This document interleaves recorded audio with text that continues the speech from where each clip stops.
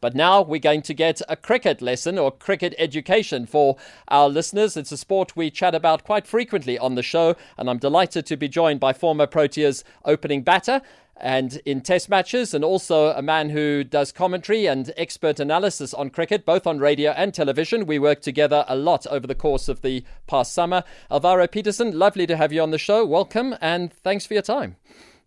Good evening, Michael, and good evening to all the listeners. Always good to chat to you. Thank you so much. The news, obviously, that came in yesterday about that first match between Ireland and Bangladesh in Chelmsford getting rained out means South Africa qualify automatically without having to do anything, and therefore bypassing a potential banana skin where they could have had to go potentially to Zimbabwe and play against teams like the West Indies or Sri Lanka or even the host nation or Netherlands, some decent teams. They would have had an interesting time in that tournament, but they've bypassed all of that and they're automatically into the main draw. What does that mean for the country as a whole? Yeah, I think I mentioned it on commentary. I think we might have been together on commentary where I said the good thing for South Africa is that playing in Chelmsford in England at this time of the year could mean that some of the games will be rained out, and it happened as predicted. But from a South African point of view, playing in Zimbabwe on the wickets that are quite slow and playing against teams that generally bowl wicket to wicket was always going to be a daunting task. So from a South African point of view, they wanted to go straight through into the World Cup automatic qualification, and that has happened now. So a couple of months back, everyone probably said, well, we're not quite sure South Africa will make it.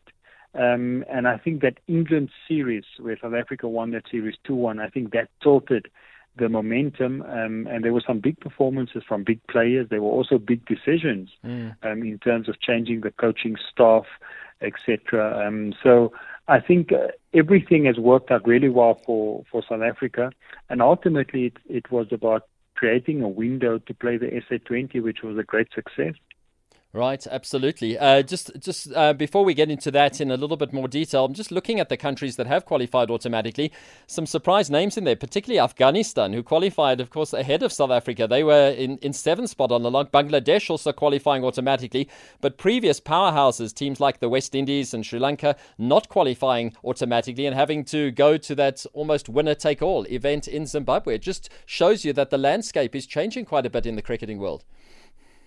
Yeah, it is, and also it's about when you play these fixtures now. If you look at South Africa, the summer they had was really well organized because when Netherlands came, South Africa had played a series already, so that really helped. So I think in terms of other teams, sometimes you play a couple of games, then there's a big break, then you play again. You go into certain fixtures not really fully prepared as you would have liked. And, with 2020 cricket around now, players want to play in those competitions, and sometimes they're not available, so teams can't put out their strongest teams.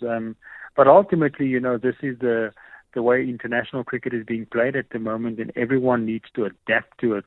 So I think, but ultimately, yes, the landscape is changing. Teams are starting to become better now.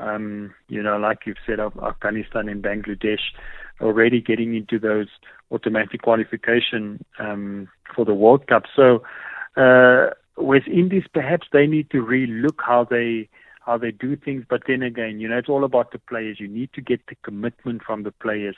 And if you don't have that, then you're going to struggle. How would you assess the summer that we've just had from a South African point of view in terms of how they went about it, specifically with an eye on that World Cup? So I'm talking specifically about the ODIs, but you can branch off into test matches or T20 internationals to give a fuller answer if you need to.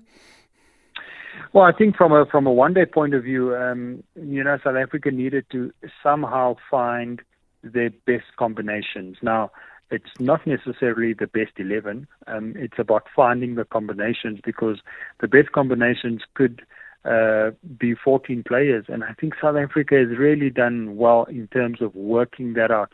At the start of the England series, many would have said, well, Themba Bavuma probably doesn't deserve to be in that South African team. Instead, he was named the captain, and he's really put up his hand, and he's made big performances. So that really helped. But I think ultimately, from a broader Cricket South Africa point of view, is that both captains in the ODI and T20, which is Temba Bavuma and Aiden Markram, have really scored runs, which means they can now focus on leadership and leading the teams. You know, you don't have to worry about performances, people talking behind your back and say, well, I'm not going to listen to you because you don't put in the performances, so it's more talk. But now it's about action. So that's the bigger thing. But going into the World Cup, South Africa will have, certainly from a batting point of view, they will have the right combinations, because we've seen in South African conditions it work. The question is, will it work in other conditions? And South Africa will have to adapt and be mindful that certain things need to change. But ultimately, I think it's good for the country, it's good for the team, and hopefully they can put it together and really get to that last hurdle. You touched earlier on the changes in the coaching structures. It seems if a couple of players, particularly I would mention Aiden Markram, has got the backing of the coaching staff, and his performances, as you say, reflects that. The same with Temba, producing some really big innings. I remember that innings he played in East London, even though South Africa lost the match, a big 100 there, big 100 at the Wanderers in a different format. He's had a great summer as well, but just having the backing of the coaches obviously has inspired a lot of players. Who for you, other than the two that we've mentioned, has really come on this summer and been given a chance and put their hand up?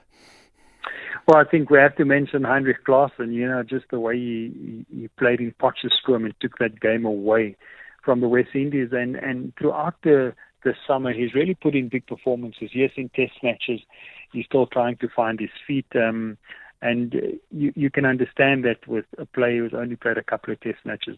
But he is certainly one that South Africa will have to slot in the right position in that middle order, get him in at the right times, because he does play spin well. He actually, when I say he plays spin well, he uses his crease so well, which means he actually attacks the spinner. So it's not just about defense.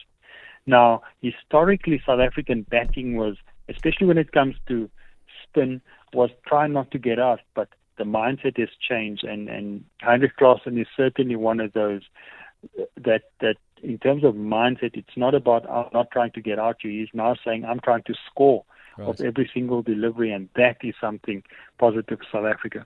And just a final question: conditions in India at that time of the year. Obviously, the nations on the subcontinent are going to have a bit of an advantage. South African players, though, get to play there a lot, particularly a number of them playing at the moment in the IPL, getting used to conditions over there.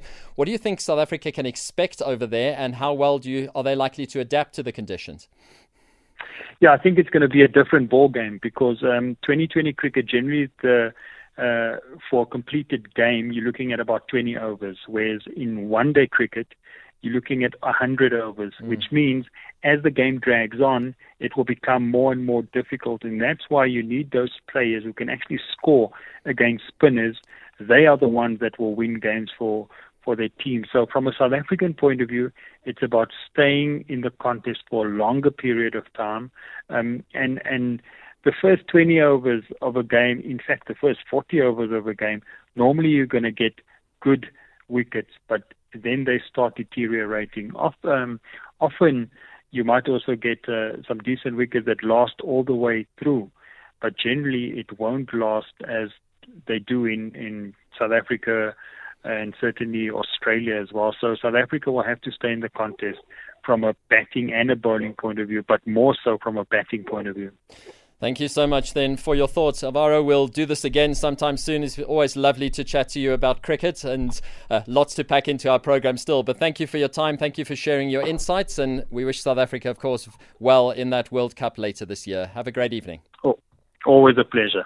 Thank you so much. That's Alviro Petersen, former Protea opening batter, and these days established and esteemed analyst on both radio and television. We're back to chat basketball after this.